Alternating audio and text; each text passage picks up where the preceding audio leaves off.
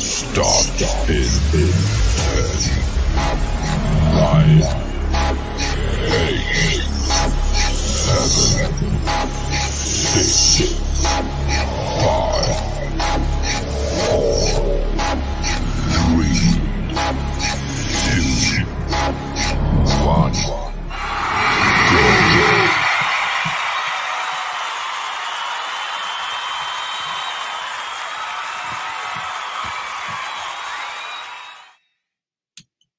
Hi, everyone.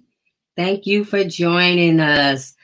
Myself and the Justice for Gerard movement for turning a moment into a movement. I am J Love. And the movement was birthed the day my son Gerard was wrongfully incarcerated for a crime he didn't do. And from that, birthed this movement, turning a moment into a movement. So thank you for joining us. As you, some of you guys, it may be your first time. And I want to tell you that this is a safe space where we come in and we talk about wrongful convictions. We advocate for those who have been wrongfully incarcerated and even for those who have been over sentenced. So I want to thank you guys for joining us. Our mission is to bring awareness to wrongful convictions of Gerard, as well as others, to organize and to educate our communities about the need to disrupt systems, policies, and patterns that leads to wrongful convictions. So thank you. So I'm gonna bring in our guests, our panel first, and then our guests. So today, hi, Attorney Hugo Mack. How are you doing? Good. How you doing, Arlita? How are you? Doing good. Trying to get a better connection. Can you hear me? I hear you well. Can you hear me? If things go south on me, yes. If things go south on me, I'm gonna go to my smartphone, but I'm gonna give this laptop one more chance. Okay. All right. So introduce yourself and tell everybody what it is that you do.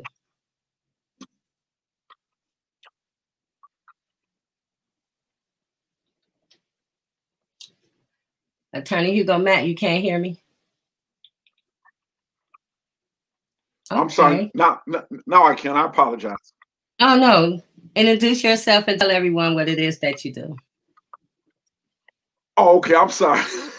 I'm sorry. Bear with me on my technology, Queen. I'm learning from you, my Queen. I'm learning. So, right. Oh, by the way, that is a fantastic intro you have too. I feel like I'm going into a Star Wars movie or something. The way you got that, you know, I got to buckle up. You know, I'm impressed with that countdown. Well, you know, once again, I apologize for any technical difficulties that we may have. But prayerfully, you can all hear me. My name is Hugo Mack, and to explain a little bit about myself, I'm a veteran criminal defense attorney, want to be Washington County prosecutor, and so we will see what the future holds. And I mean, I say that jokingly, but really serious, because my dedication to the people that have been wrongfully convicted and overly convicted is mainstay in my career. You know, I heard a man by the name of Sam Riddle say one time, "I can do time, I just can't do injustice." Right. And you know, I plagiarized him, but I guess I plagiarized him because I haven't given him credit for that. So what I'm really all about is fighting for the people who cannot fight for themselves. And you know, J Love, I want to say something. You've always said we're not here trying to say that each and every person that is convicted has been railroaded. We're not saying that at all. We're not saying that. What we are saying, though, you cannot use that as an excuse for turning your eye, a blind eye, to people that have been wrongfully convicted or overly convicted and say, well, you know, the system works pretty much most of the time, so we can accept it. You wouldn't do it if it was your son or daughter or your mother or father. You wouldn't do it, or your husband or wife. So I'm grateful to be here, and I'm grateful to have an opportunity to speak up for the wrongfully convicted. I left many of them within the Michigan Department of Corrections. I think about them. Some of them have died, you know, and you give somebody a basketball score type sentence.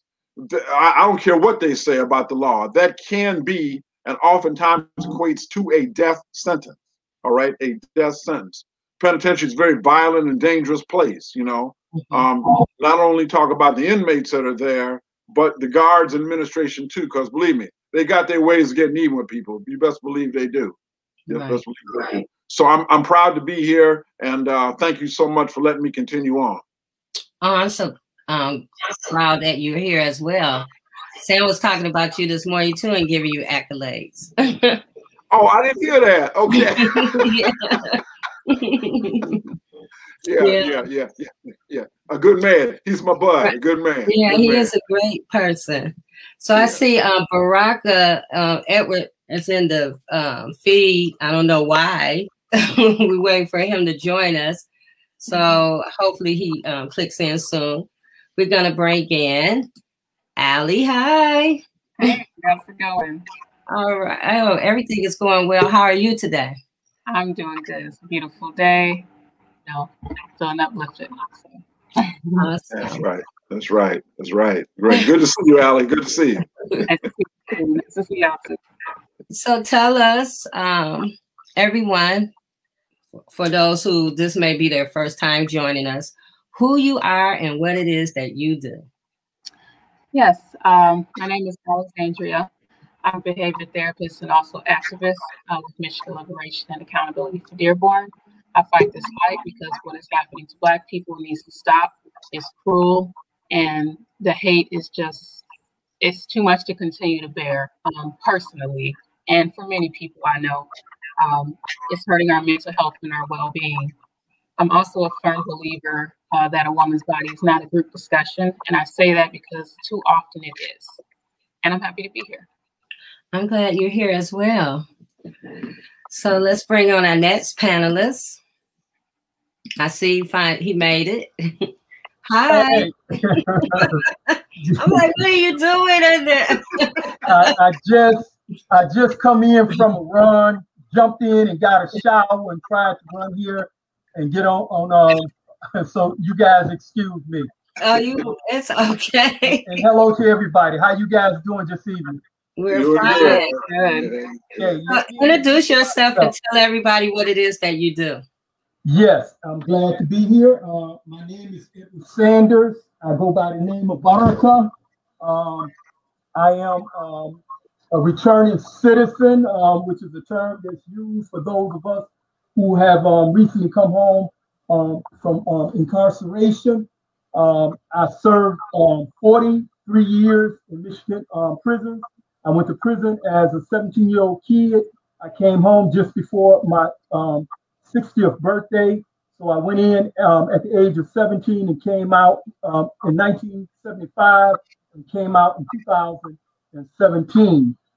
Since I've been home, I have been preoccupied with working with grassroots organizations, everything from being there in Detroit, 3rd Martin Luther King Boulevard on Sunday afternoons with a crew there that normally feeds the homeless there.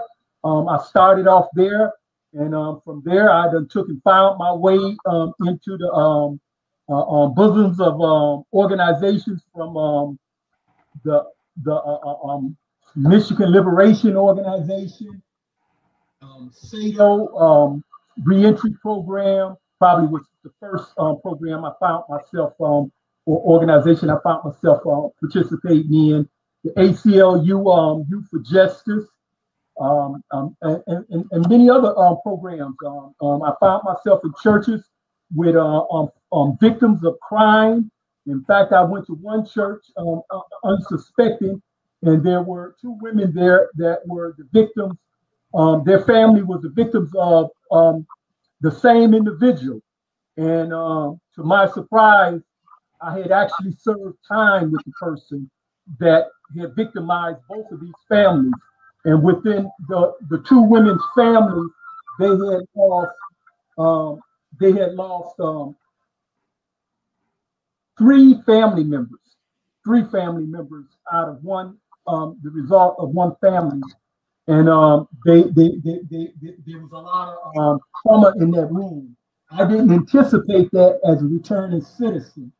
And so being in this space is not just talking about ourselves as returning citizens, it's also taking and looking in the face the harm that we have caused in our community. And many of the returning citizens that I'm personally in contact with, that I involve myself with, they're involved in taking and trying to right the wrong that they did.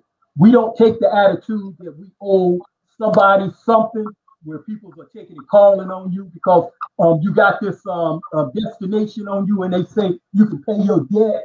Well, hell with that. I don't owe nobody a debt. Okay. If there's anyone that I owe the debt, it would be immediately to the immediate family, to the victim's family, if anyone. There's no one else that I owe a damn debt to or anybody else that's coming out of prison. You're going to carry that stigma of having been in prison for the rest of your entire life. Every time you fill out an application for a job to take care of yourself, to take care of your family, you're going to have to take an answer to that mistake that you made. Every time you take and put in an application for vocational trade or education or even for a place to live or public assistance, you're going to have to take an answer to that. So I don't owe nobody a debt. We have bullies that are in our government, like Mac just said about we're not just here saying that everyone is innocent that is in prison. When about 97% of the people in the United States plead guilty, most of them are serving time in excess of the crime that they committed, and that's an injustice. You know, is where the prosecutors go out the way and purposely overcharge a person with the idea of plea bargaining at the table.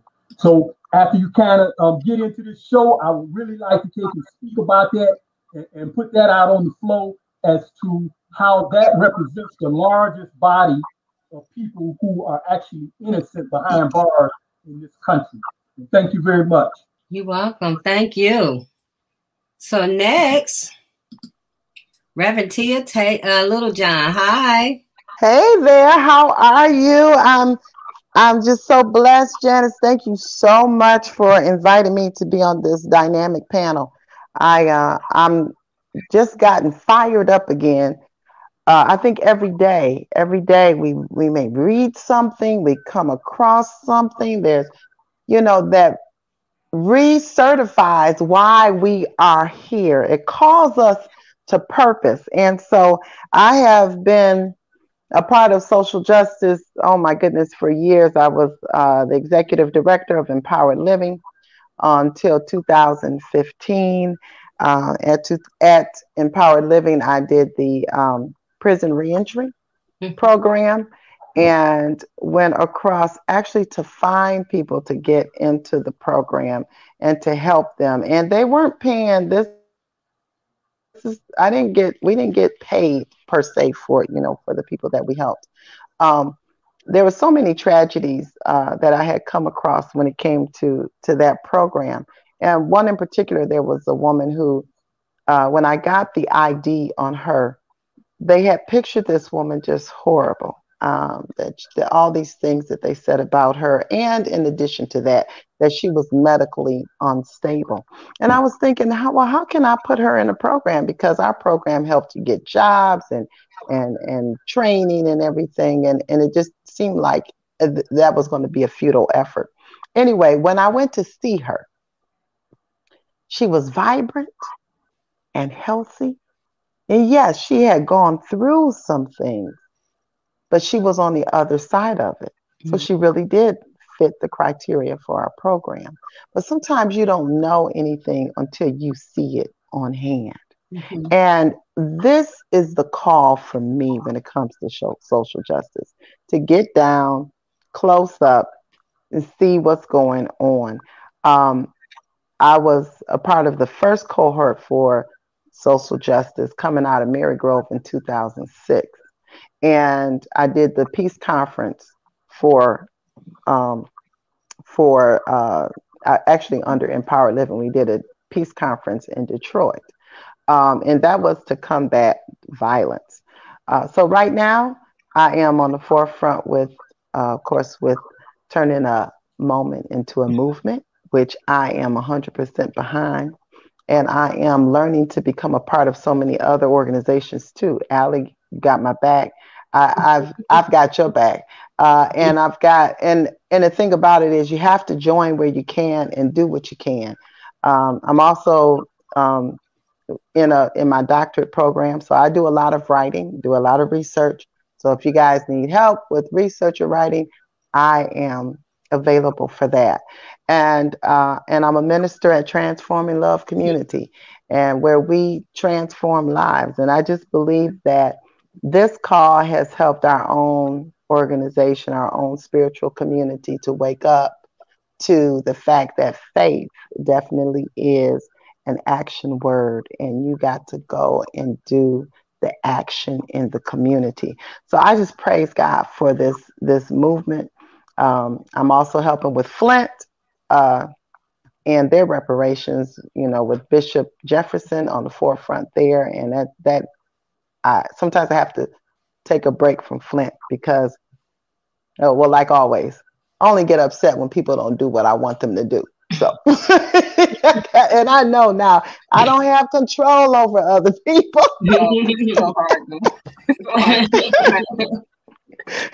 So I appreciate the panel. I appreciate the movement, and I appreciate our victories in advance. Yeah. Thank you so much. Thank you. So today, before we get started, I'm going to bring in our special guest. Hold on. Hi. There. Hi, Deb. Introduce yourself. And I was trying so hard to bring your slide in, and it just wasn't working for me. So, no worries. I'll do the plug anyhow. Introduce yourself. Tell everyone what it is that you do, and about your organization and event, and then we'll go into it. All right. Well, hi everyone. Good to see all of you. My name is Beth. I am a researcher, I'm an educator, and I'm an activist. My work really, or what I'm called to this work for, is really Black liberation and carceral abolition. So the organization that I'm with, and where I know Alexandria from, is Accountability for Dearborn. And really our work in Dearborn is focusing on anti-Black racism that has seeped into every corner of our city. That is the basis of where Dearborn was founded, and still very much shows up in aspects of our lives, of our culture, and of the policies that govern the city. And one of the ways that shows up in Dearborn is this massive investment in policing. I say investment, but that's kind of a generous word. This massive spending on policing as Dearborn seeks to establish a border between majority white classified Dearborn and majority Black Detroit. So our goals with Accountability for Dearborn involve transparency, accountability, and divestment from the Dearborn police, and then turning around and making investment in our communities to make our communities stronger and more resilient and anti-racist. Mm-hmm. So one of the current initiatives that we have going on is we managed to gain quite a bit of data from the police department. Months of harassing our city officials finally resulted in them releasing data about calls to service, citations, and arrests. And what we saw in these data probably won't surprise anyone on this panel, but it was extreme anti-Black racial bias. And it was that the police are not focusing on keeping us safe. The police are focusing on keeping us separate. Mm. So we've been trying to bring awareness to that fact. So as we move into budget season for our city, as we move into municipal elections this year, people in our community can make wise decisions that hopefully interrupt this cycle of racism, of anti-Blackness in Dearborn. So our 4th of 4 data town halls is actually tomorrow, and J Love will be one of our presenters, and we're focusing on arrests. So I'm going to be covering arrests data, which is, I find it fascinating, but I'm a researcher. Reverend Littlejohn may also find it quite interesting. So we'll be talking about the data, but then we really rely on our community partners to help us contextualize that information. You know, it's one thing to look at numbers and see 58.6% of people arrested in Dearborn were Black. And it's another thing to have community members come in and say what that means. Give it some context, give it the significance of what that means. So we're so grateful and just honored to have Jay joining our panel. And also just to bring a level of awareness that we know isn't there and we know is necessary. So. Right.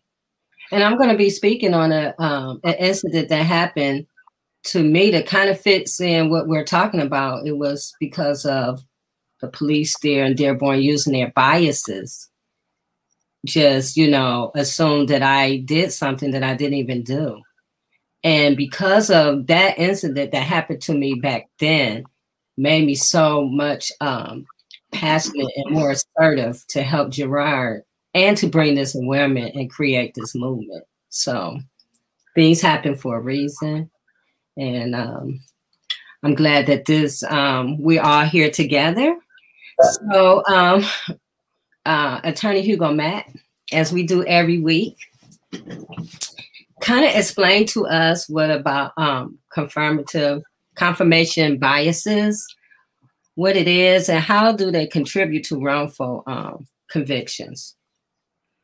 Well, you know, I mean, first of all, I'm honored that you asked me that question, but everybody on this panel has got personal and life experiences knowing exactly what's happened. And I'd be surprised if everybody in this panel has not been a victim of this, you know. And so, as always, I talk as a practitioner, as things that I see in the courtroom, you know. And I've got to say, it starts with the jury. I mean, it really does.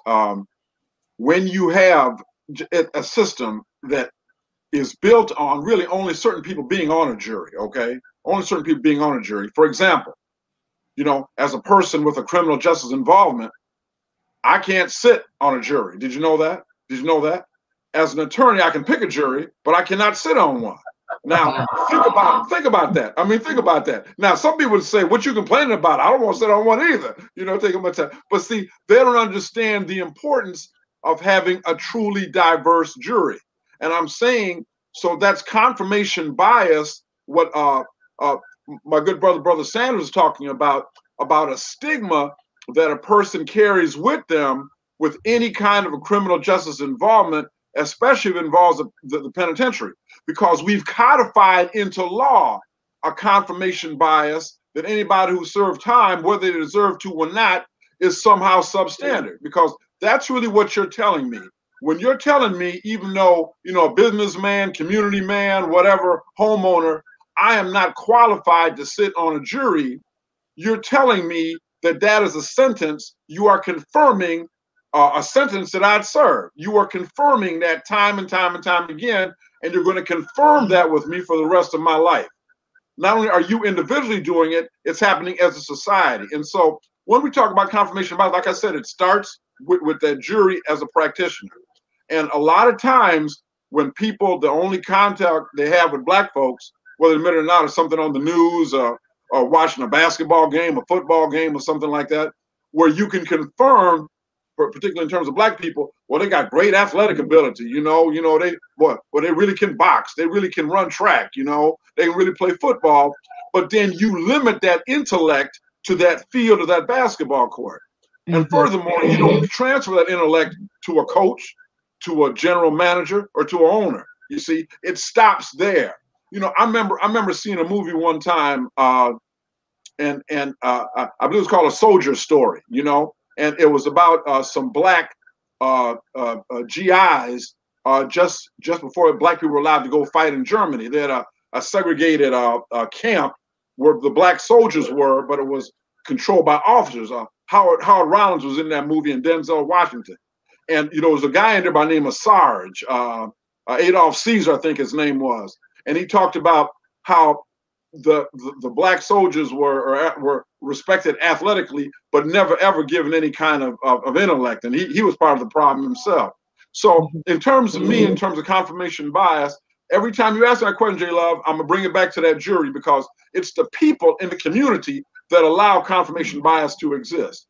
If you would demand of your judges, put these people on a hot seat and talk about racism and whether they want to admit it or not, these prosecutors, put them on the hot seat, racism exists or not, and these sheriffs, definitely with them on the hot seat, and these chiefs of police and these city councils. So it's we ourselves that are the problem in society, because we allow that to happen because they represent us. So when I don't ask a prosecutor candidate about confirmation bias, then I'm saying whatever he or she says goes, and I'm okay with that, unless it hits me. So when people want to feel affirmed in something, in other words, they want to feel that the world around them is in accord with them, because that means there's not anything wrong with them. See what I'm saying?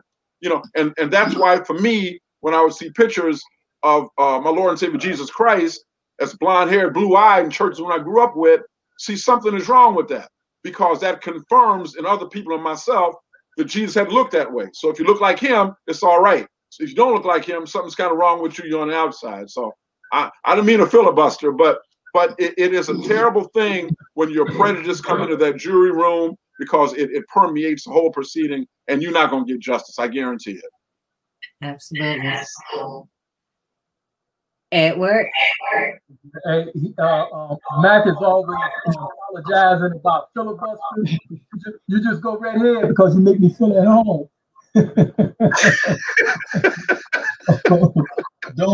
Don't stop at all. I need to take and learn how to be more concise. And as long as you're in my company, I ain't gonna feel bad. So and I appreciate that everyone has a full mouth of a story in terms of their commitment to this movement, their involvement, their work. I'm very appreciative for that. If we didn't have that, it would be a very short introduction and probably a board gathering, and it's none of that. Since I've been home, I acquired a master's degree at the University of Michigan School of Social Work, which is considered the #1 school of social work in the nation. But unlike many of the other students that graduated and that wanted to rush and get their license, I had to pause. Michigan just recently passed a law where that clause, which the legislature and practically put in almost every statute that require a licensing or a certification. They got this moral clause there that they use to take and out the person that's got a misdemeanor or a felony. And so I was in no rush to put this in, even though Michigan just recently passed a law. I know that you normally need 3/3 of a vote in order for that law to take immediate effect. Otherwise, it take at least 90 days, unless it was the insurance law, which they waited for it to go in effect until just before election time, so you can remember what they done for you. So that was an exception when it came to the insurance. But none of that passed me. I don't know if it passed you guys, but stuff like that don't pass me. But in any case, I took my time to take and put in my request, so I'm still waiting to find out whether or not I got my temporary license. So the first process is to fill out that application and pay a fee, and then to wait.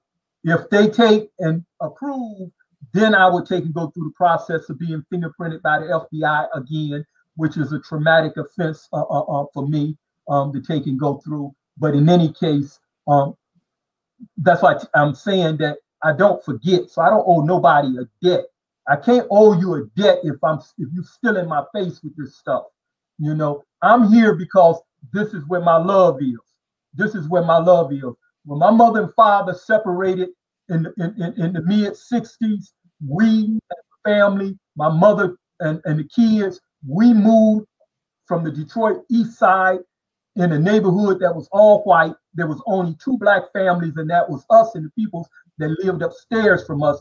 And we moved over in the vicinity of 12th Street, just in time for the riot, just in time. So if the family breakup wasn't enough trauma, that was, okay?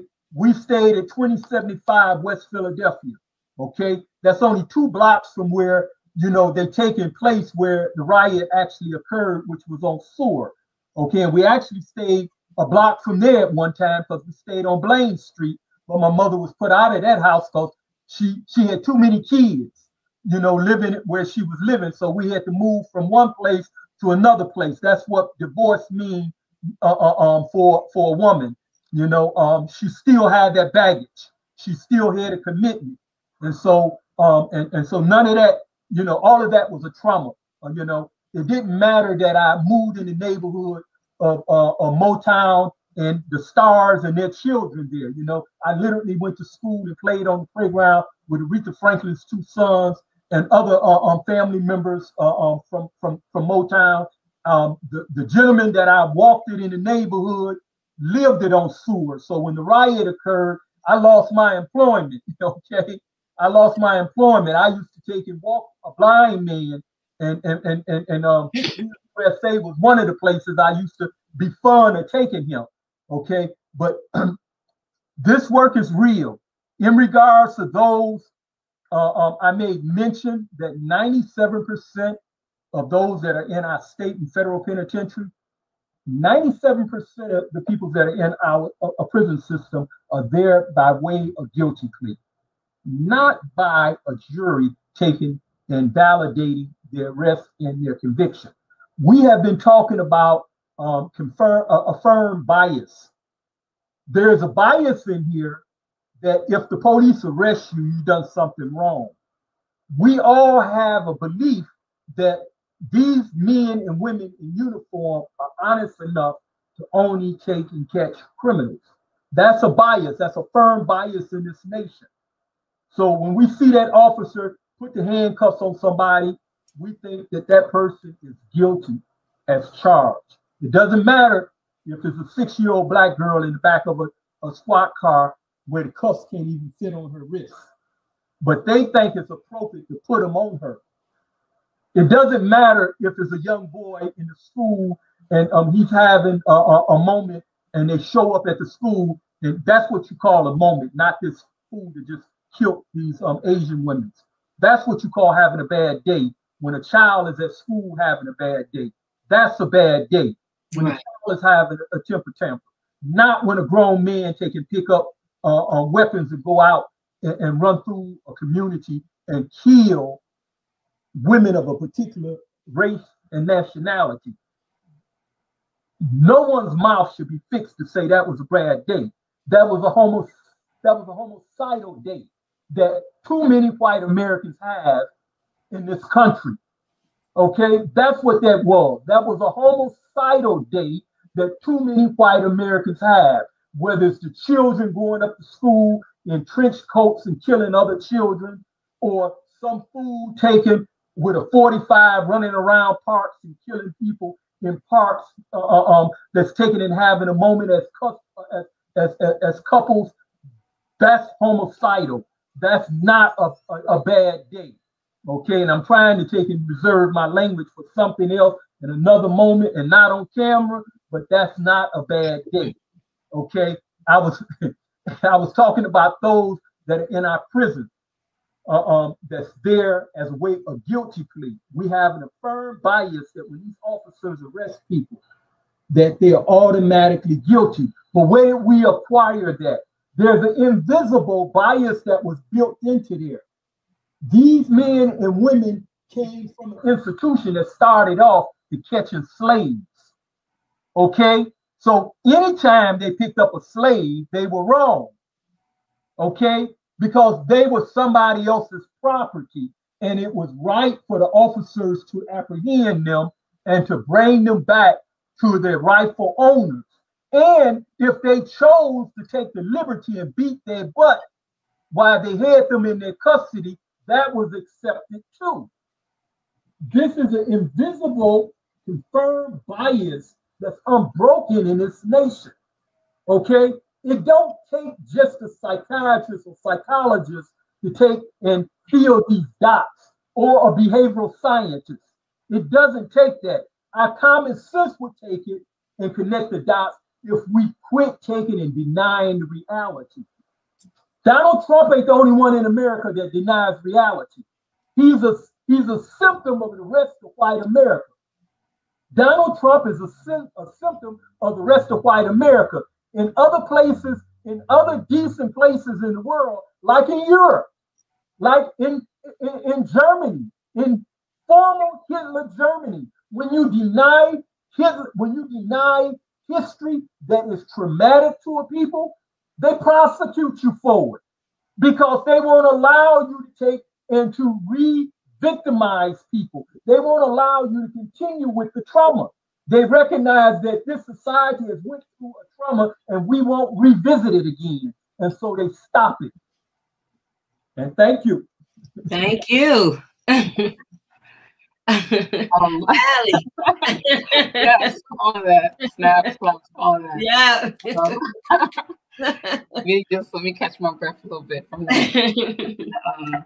That was a word. That was amazing.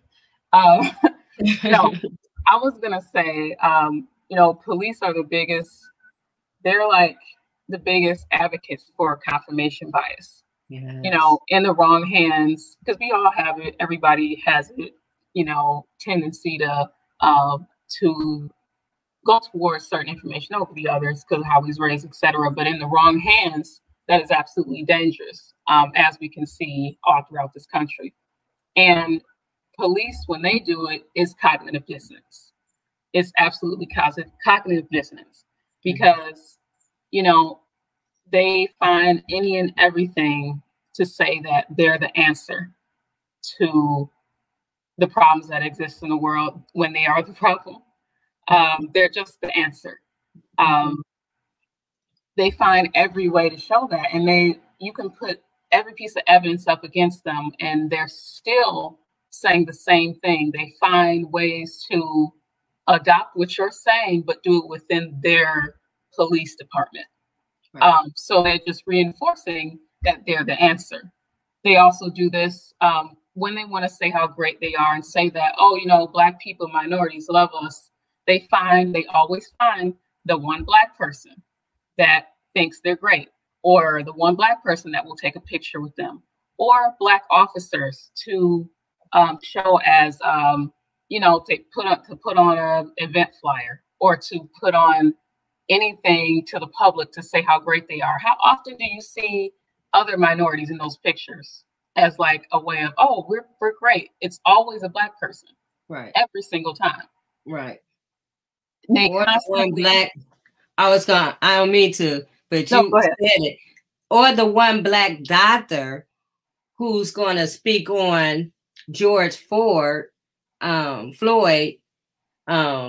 against George Floyd, actually, and for the police in the trial. But go ahead.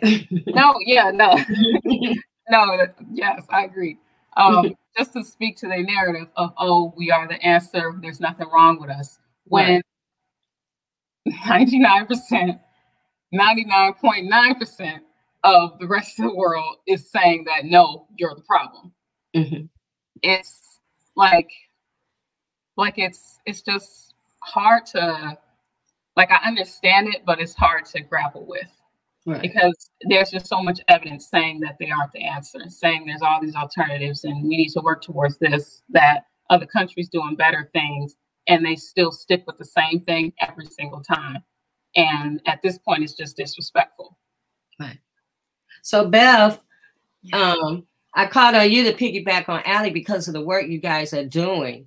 How does that show up in your work? It shows up.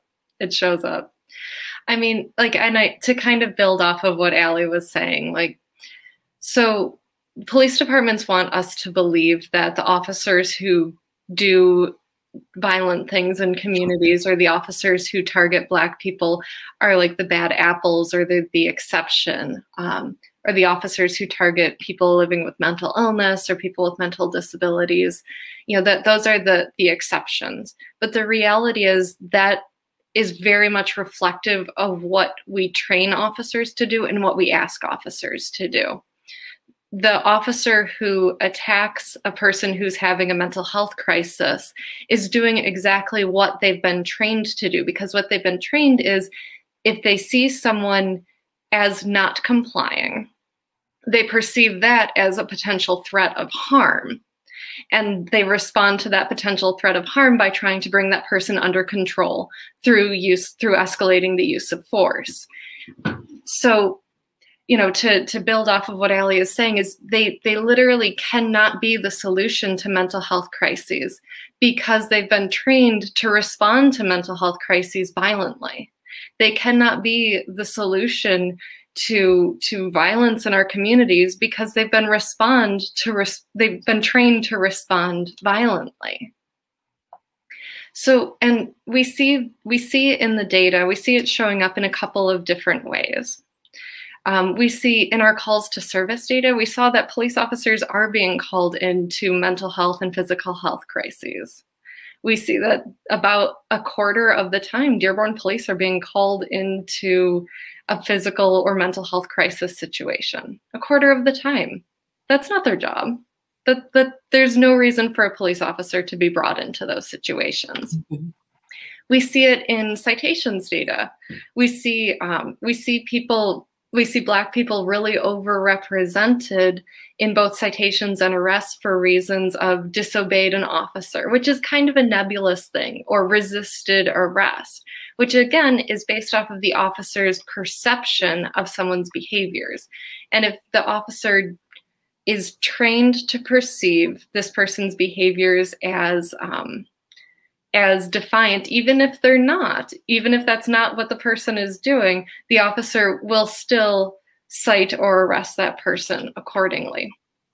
On the flip side of that, we see white women totally underrepresented. So white women make up a little less than half of Dearborn's population. White classified women. White classified women make up a little less than half of Dearborn's population.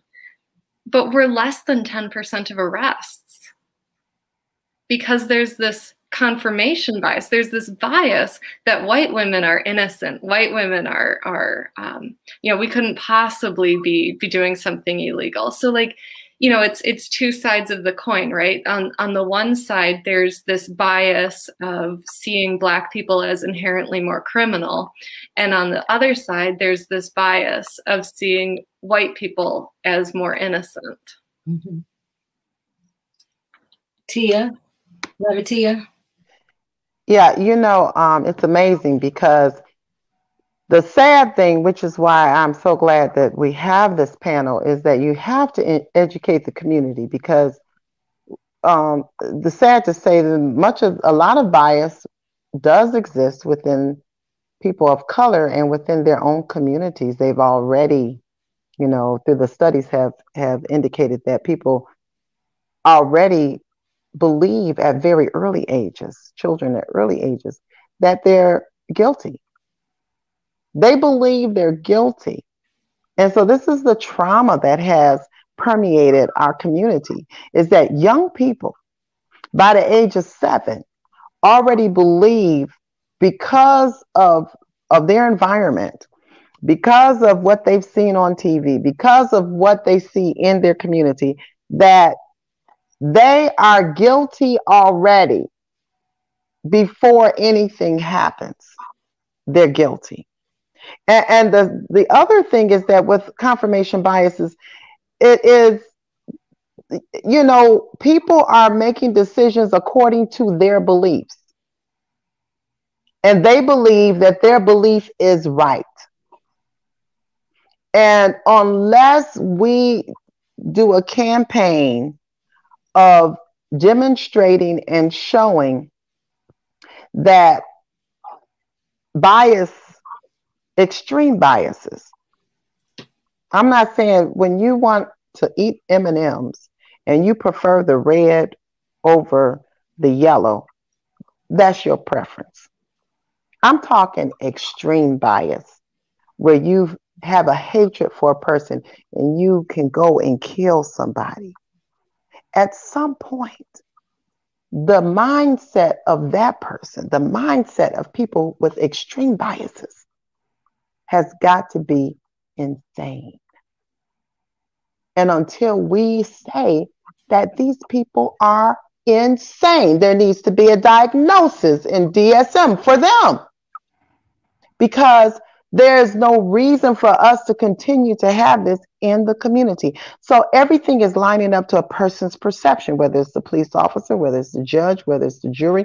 It's all according to their perception. And certain lawyers will try to make sure that everything, all the evidence, lines up with what they believe anyway to be true. Mm-hmm. And people need to know that.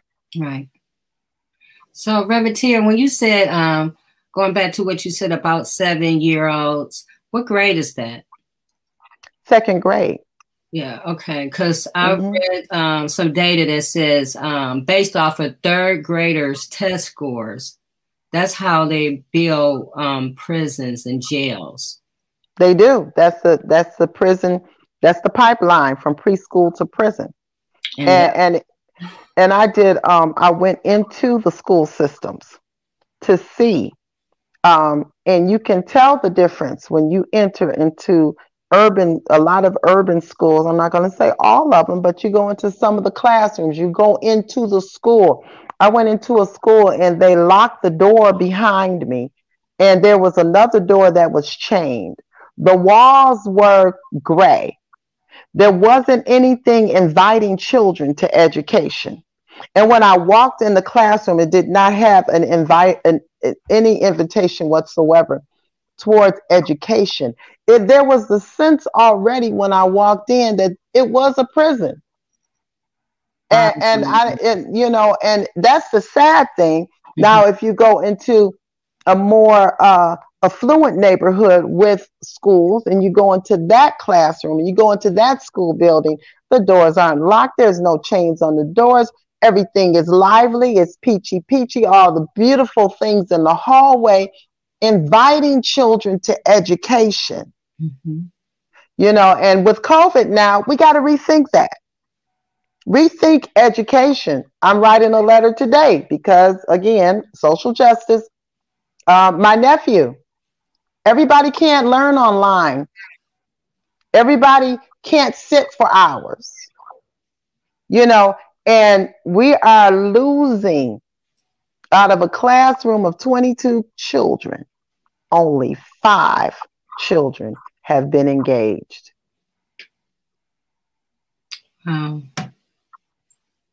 Wow. So the biases starts as soon as elementary school, first grade, second grade, third grade. This is what people are basing the criminal justice system based off of, who's going to be a recipient to the prisons. Allie, you look like you had something. Yeah. I'm just thinking about the schools, the comment about the schools, and how COVID is affecting schools and affecting students. It's like there was already a system, a bias system. So, people can have confirmation bias. The system has confirmation bias. And this system believes that the way in which we learn is good for everybody, regardless of whether or not you're disabled or not. It fits you. And that is completely false.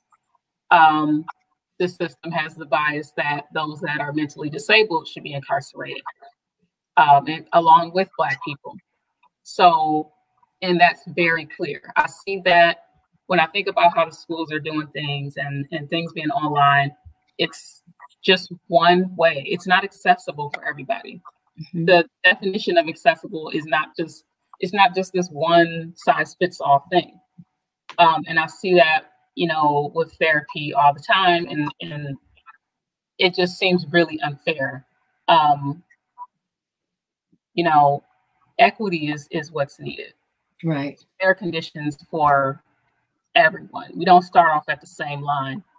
And these biases, they exist in multiple areas of the system, not just criminal justice, but also in the schooling system. Policing can happen in many forms, and that can be, in the education system.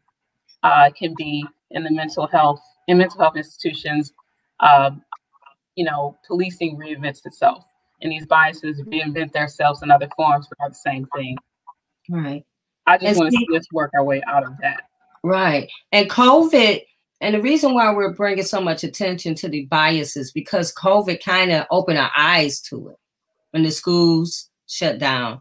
It opened up our biases to education, people getting sick, dying. It opened up our eyes to the biases in the medical field. Michigan Department of Corrections, people dying, the way they're treating COVID inside. So it opened us our eyes up to seeing how they're treated inside the prison systems. So when we're talking about these biases, COVID brought it to our attention and we can't run away from it. And we have to really deal with it because so many of our loved ones are going to prison or being wrongfully arrested or taking plea deals based off of biases. Attorney Hugo Mack?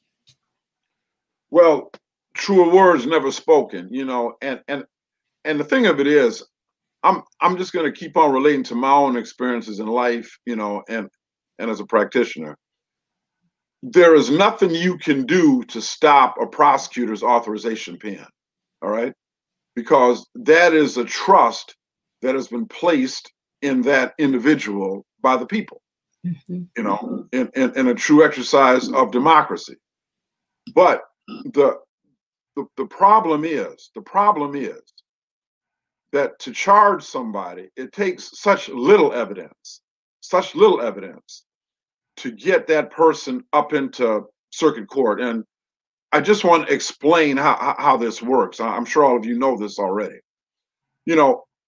When a person has a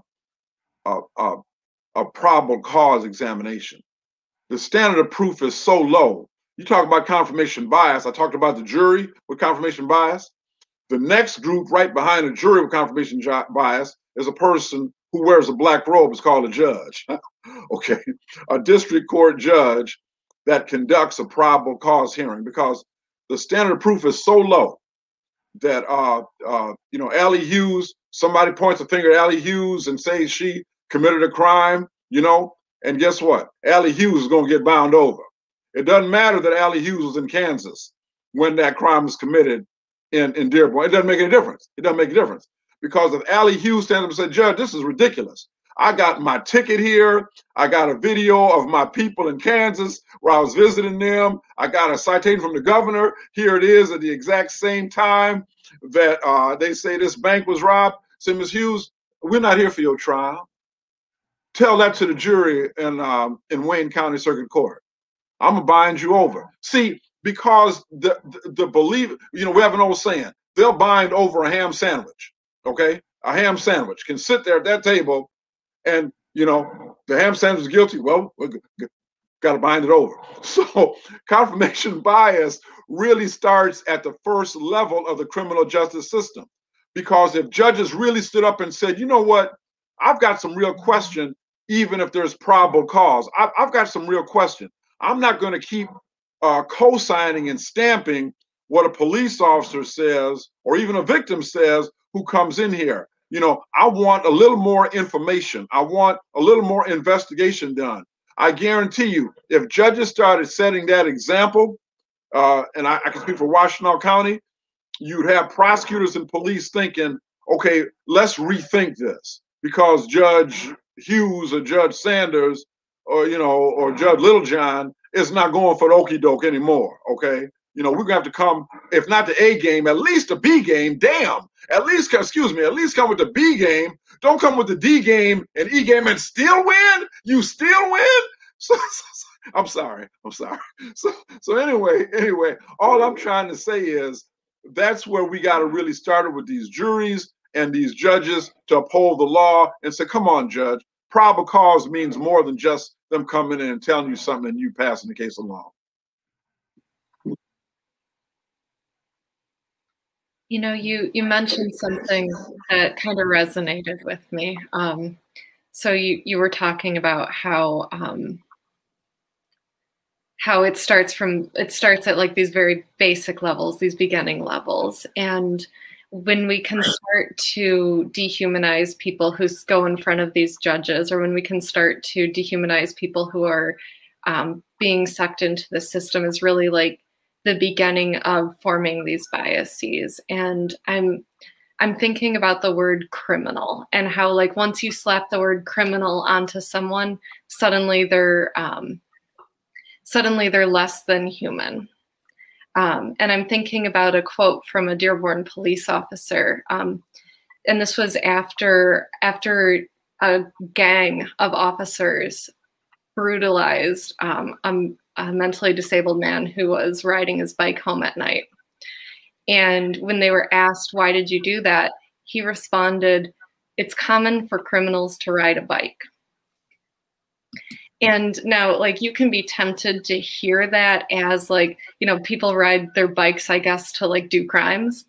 But the reality is what's probably happening there is someone who's had previous interactions with the criminal legal system is more likely to have their driving privileges taken away. So they have this record that's causing them to use a bike to get around.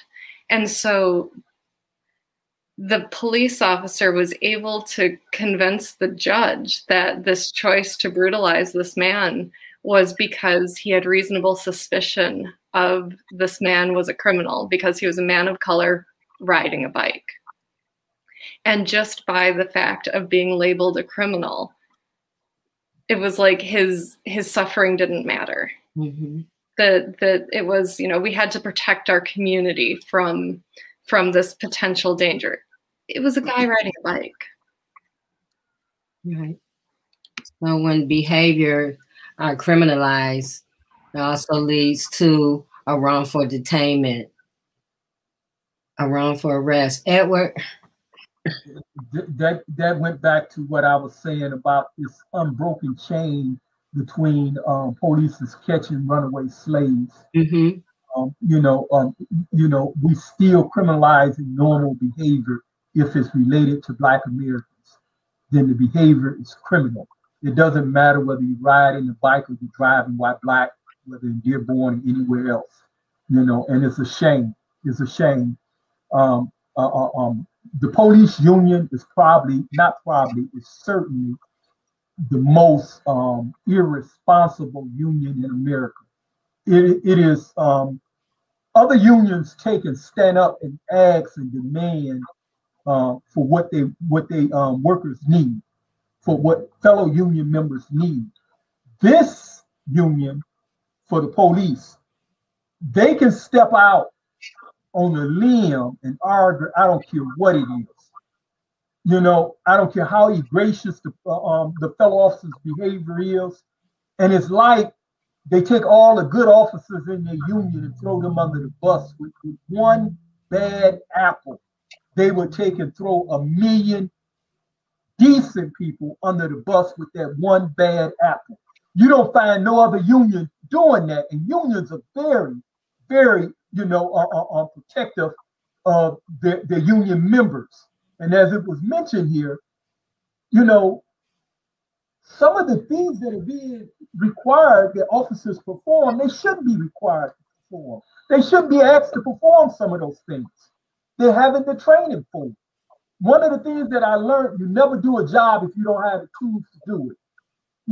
I'm not going out to shovel your snow if I didn't bring a shovel and you ain't got one at your place. I'm not going to rake your grass if I don't have the rake and you don't have one at your house. It's that simple. I'm not going to wash your dishes if you don't have a sink. If you don't have running water, if you don't have dish detergent, your dishes ain't going to get clean. And this is what we are doing with officers. I know I'm making it very elementary, but that's how we need to keep it. The judge should have looked at that guy. Millions of Americans ride bikes.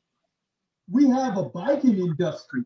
You know, even people that taking vacation takes and then rent bikes and ride bikes, you know. So I will be damned. I was law before I became a delinquent.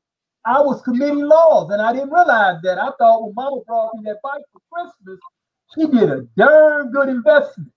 I didn't know I became a criminal taking and doing that. But in any case, what I propose, other than the officers getting serious, the good officers getting serious about the type of representation that they may want from their unions, they have to now start, officers need to take and start taking and demanding better representation. They need to say to their unions that we don't want you out there for any and everything. We want you to maintain our good honor and dignity. We want you to maintain the good relationships that we have with the communities in which we have to work in. They have to stand up and say that, just like when we say to white people, it's not an issue of black people in terms of racism. It isn't something that black people need to do in order for you to get over your darn racism. It's what you need to do. And police need to say the same damn thing. They need to stand their ass up and talk to their union and say that, hey, there are some of us that just, you know, find some of these things repulsive ourselves. And we don't want you as a union pretending to represent all of us in defending that garbage. They have to stand up and do that. Okay. So yeah. Like we tell white folks, they have to stand up. We have to do the same thing with officers. Yeah. Go ahead. I was gonna say that if they don't stand up, then we're gonna tear the house down. All of it. And then we can redo it and we'll have better public safety. However they want to get to this solution, we're gonna get to it. If the only thing they understand is defund the police, then defund the police. Right. You know? So yeah, and as a former UAW member and labor school student, we have to understand, and even union members, that unions are political organizations. And with knowing that, you know, these people in the union, some of them stay in place for, you know, year after year after year because people don't speak up against them or, you know, change because they're so used of things going a certain way. Meanwhile, unions protect the workers, but we have police that we employ that's supposed to protect and serve the community.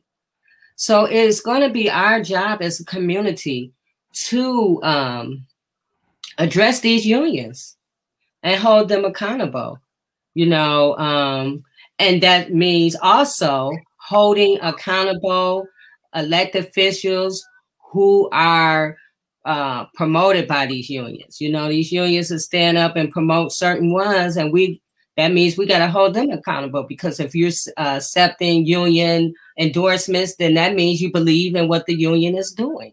Exactly. Exactly. Tia? Look, I'm just amazed with what everybody is saying. I'm on board 100%. You know, I was just thinking that racism, when you talk about it as far as confirmed biases, it really demonstrates a disconnection from the individual. That's why I like, you know, racism is not an African American problem. It's not any minority problem. It is the problem that is reflected in what the so-called majority is. It is not it's not our problem. It shows a disconnection of self-awareness. It demonstrates low self-esteem. Mm-hmm. And so, quite frankly, we have leaders who are leading the country, who are leading in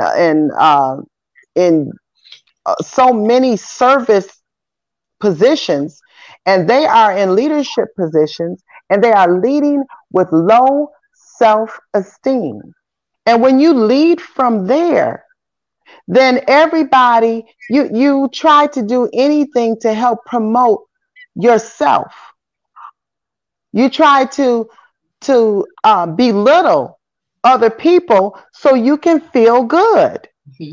And this is just on a primary level. but it's magnitude. It's bigger because we have allowed it. We have allowed it to happen year after year after year, century after century after century. And no one says, you're sick. You're sick. You have diseased thinking. You're right. Generational mindsets. And it's sad because children have to deal with that. I remember as a child, my mother, you know, when I was little, to me, Detroit gave me what I would say a false sense of importance, because at the time, you know, I grew up when Coleman Young, of course, was the mayor. And so as long as I stayed in Detroit, I felt like I was okay. Because at the time, if you lived in the city, if you worked in the city, you had to live in the city. And that was the law. And so it gave me a sense of like I could just do anything. And my mother would force me, come on, we're going to go shop in Birmingham. And I would become irate. Why? I don't want to shop in Birmingham, because every time we go to Birmingham, it's going to be a fight with you and the person at the table who doesn't see you in line. And it was always, you don't see my Black self standing here. And they always would serve somebody else before her. And I was thinking, well, why? Why do we even come here? Why do we even come here? And sad to say, a lot of people are like, I don't want to go. I'm afraid. I don't want to go outside of my comfort zone because I'm going to get hurt out there. And so, quite frankly, a lot of African Americans try to change their life to fit the majority. And they think, if I can just pass with them, no one will see me and I'm going to be all right. And it never happens like that. It never happens like that. Right. You're right. Because like Beth, you know, the work that you're doing, I used to work at Dearborn long times ago. And I remember, you know, leaving Dearborn and driving down the service drive to get on the, you know, Southfield Freeway. And you basically had to be 10 and 2, you know, and straight up. And, you know, you have to do all of this stuff just so you can just make it to the freeway. Mm-hmm. And people don't think that those biases, that's a trauma. That you have to, you know, every time you see that, you got to, you know. So thank you, everyone. We always go by our time. I'm just going to take the time off. Because, you know, these conversations is so necessary because it allows people to think. And, you know, it also allows us to do our own work. You know, we can come on here every Friday and have these discussions, but we also want people to do their own work so you can know for yourself.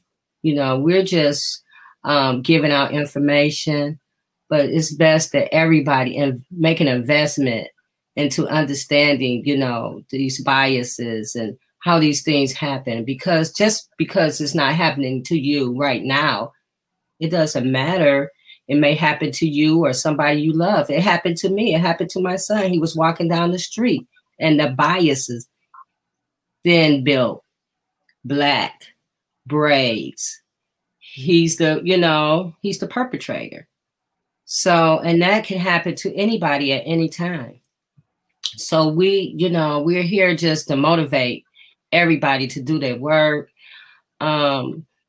So as we end this, I'm gonna start with Edward. What would you like to leave us with? Well, I want you guys to remember this. The next time you hear a prosecutor make reference to the fact that they gave a child an opportunity to plead guilty to a lesser crime after they charged the child with first-degree murder. And you done heard it before. You done heard some of these prosecutors here in this state and across the nation. They said we gave him or her an opportunity to plead guilty to a lesser charge, but they insist on going to trial. Now, this is a confirmed bias. The bias is that they are used to using the plea bargain system with adults. And they assume that the child will take and respond to the same plea bargain game as a child would. And a child don't, because the child thinks differently. I want to go home. Okay? The child want to go home. Not 10 years. You could have told the child, we give you 10 years. The child is still going to say no. And this is why the largest number of people in this country who were arrested for first-degree murder, the largest group, recognizable group that was charged with first-degree murder that insisted on a jury trial was actually children. Children is the only identifiable group in this country that demand a right to a jury when they're charged with first-degree murder. Adults would street and they would say, hey, okay, I take the plea bargain to second degree. Okay, if they can't get a manslaughter, involuntary manslaughter, they're going to get out from up under that first degree. But most of the children say, no, I want a jury. And they sit there in front of a jury, sometimes with their feet not even being able to touch the floor in the courtroom from the chair they sit in. And they sit there supposedly with their members of their peers. So I want to leave that with you. The next time you hear one of these dumb prosecutors make that assertion that we gave this person an opportunity or chance, and just imagine how dumb that person is that you took and elected and put in office. And please don't ever do that again when you go to the polls. Don't ever do something that irresponsible that this person thinks that your child is a miniature adult. Thank you. Thank you. Allie? Yes, so a few things. Wanted to first plug another event that is coming up that will be really powerful. It's on March 23rd at 6 p.m. It's a joint partnership event, Independent Lens, PBS, Michigan Liberation. It's an 8-part series that will look at a Philadelphia district attorney and his path to changing the criminal justice system to things that are more restorative and the pushback he got. Following that, it will be a panel. And the panel would include activists for Michigan Liberation, as well as prosecutors in Michigan trying to change things. And some of those include prosecutor for Ingrid County, as well as Victoria Burton, Harris, and Eli Savis, and more. But that's going to definitely be powerful, and I'll put that in the chat. So yeah, definitely check that out. And then also, I guess I just really want people to continue challenging local government specifically. Continue researching and looking into where you live, the surrounding areas, different bills, and just different things that are being passed. Because most often they're being passed to stay there long term. It's never short term. It's going to continue to affect you. And these things have to be undone. We don't need any more added on top of the current injustices. So I just really want to emphasize that we need to continue to read and research, expand our mind, and don't confine your mind to what you know and who you usually know. It's time to really think outside of the box.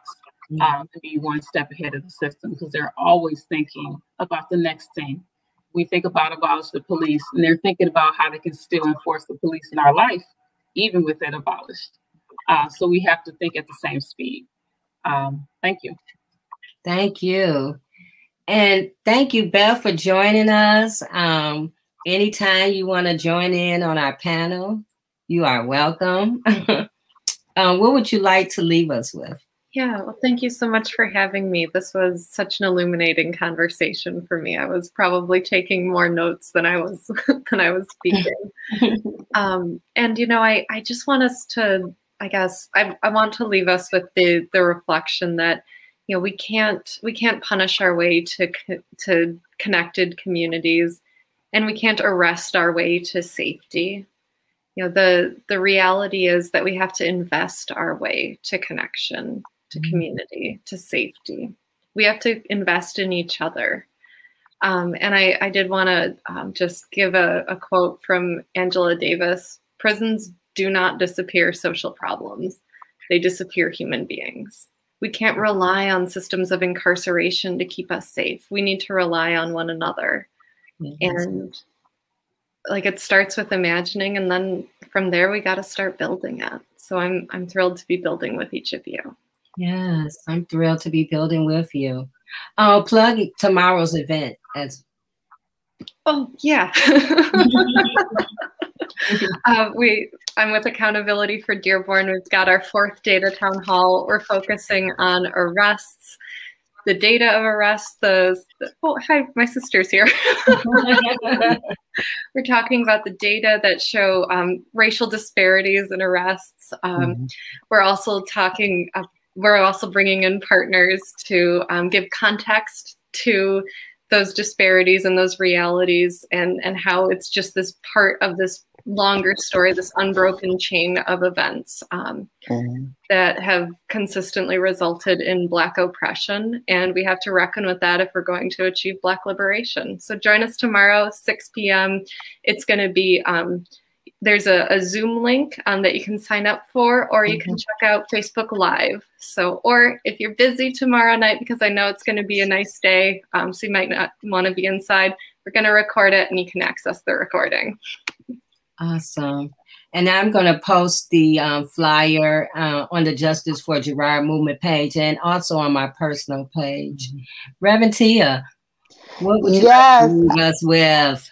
I just want to urge everyone, I was looking at the chat, and I think it was Brenda who said, she said, don't forget it's a money game.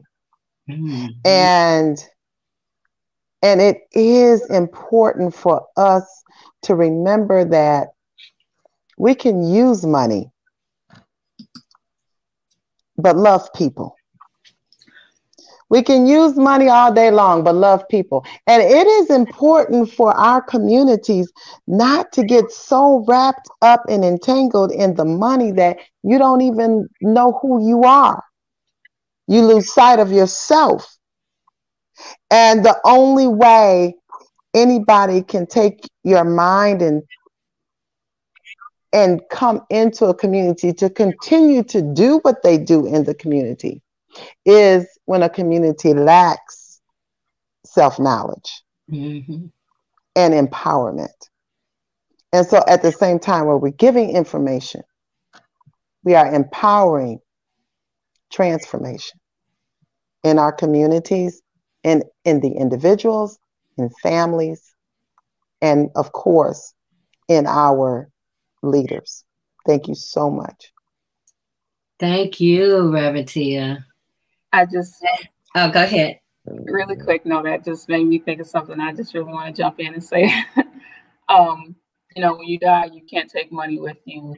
Money can be taken away from you in life at any moment. But, what you learn and your knowledge, that's with you forever. Right. No one can take that from you. And I think that's why I'm so prone to education. This world tries to take so many things from you, and that is the one thing you can use to fight back, and nobody can take that from you. So I really appreciate those comments here. Absolutely. Last but not least, Attorney Hugo Matt. Well, it's like some of the folks were with a spy cam in my den because they said a lot of things I was going to say. But like minds think similarly, and I co-sign so many things. Especially you, Reverend T. I'm starting to wonder. Holy Spirit got your eyes and you're on me. So I really want to say this. For me, it's really very fundamental. we saw in Georgia how people got together and said, we can turn this election. We can do it. We can do it. And you talk about confirmation bias.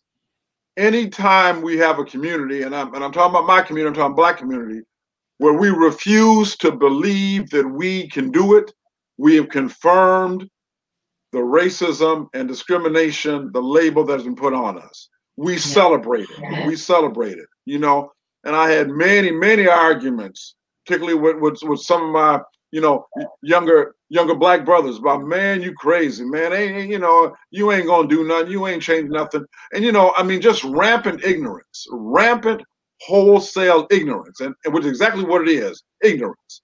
When you refuse to step out of a bucket simply because somebody tells you that's where you belong, that's genocide. That's self-genocide. That's self-hatred is what that is. So, you know, I guess my message and my prayer is believe that we can make the change, because we can make it. We really can do it. So just encourage people in our communities to stand up and know that change can come if we go forward.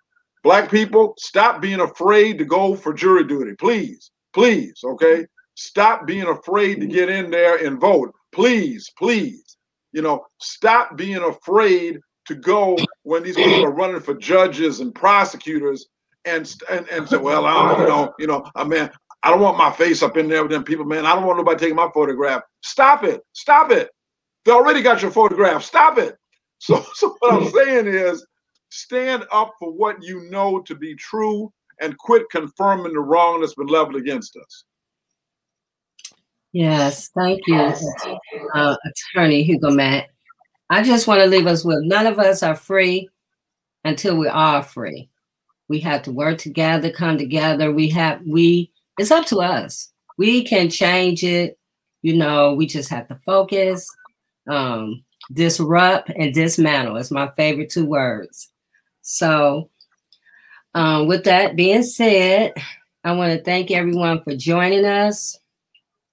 I want to thank the panel this week. I want to also say you can follow the Justice for Gerard movement on, of course, on Facebook, Instagram, Twitter, YouTube. Join, subscribe, and share the YouTube page. All the videos that we have done since October are on there.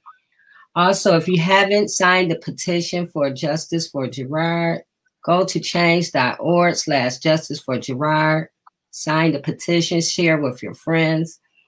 And we also have www.freegerard.com, where you can go online and learn some information. There's information about how wrongful convictions happen. They can happen to anyone at any time. And thank you guys, and see you on next Friday for turning a moment into a movement. Love you guys. God bless. Thank you. Yes.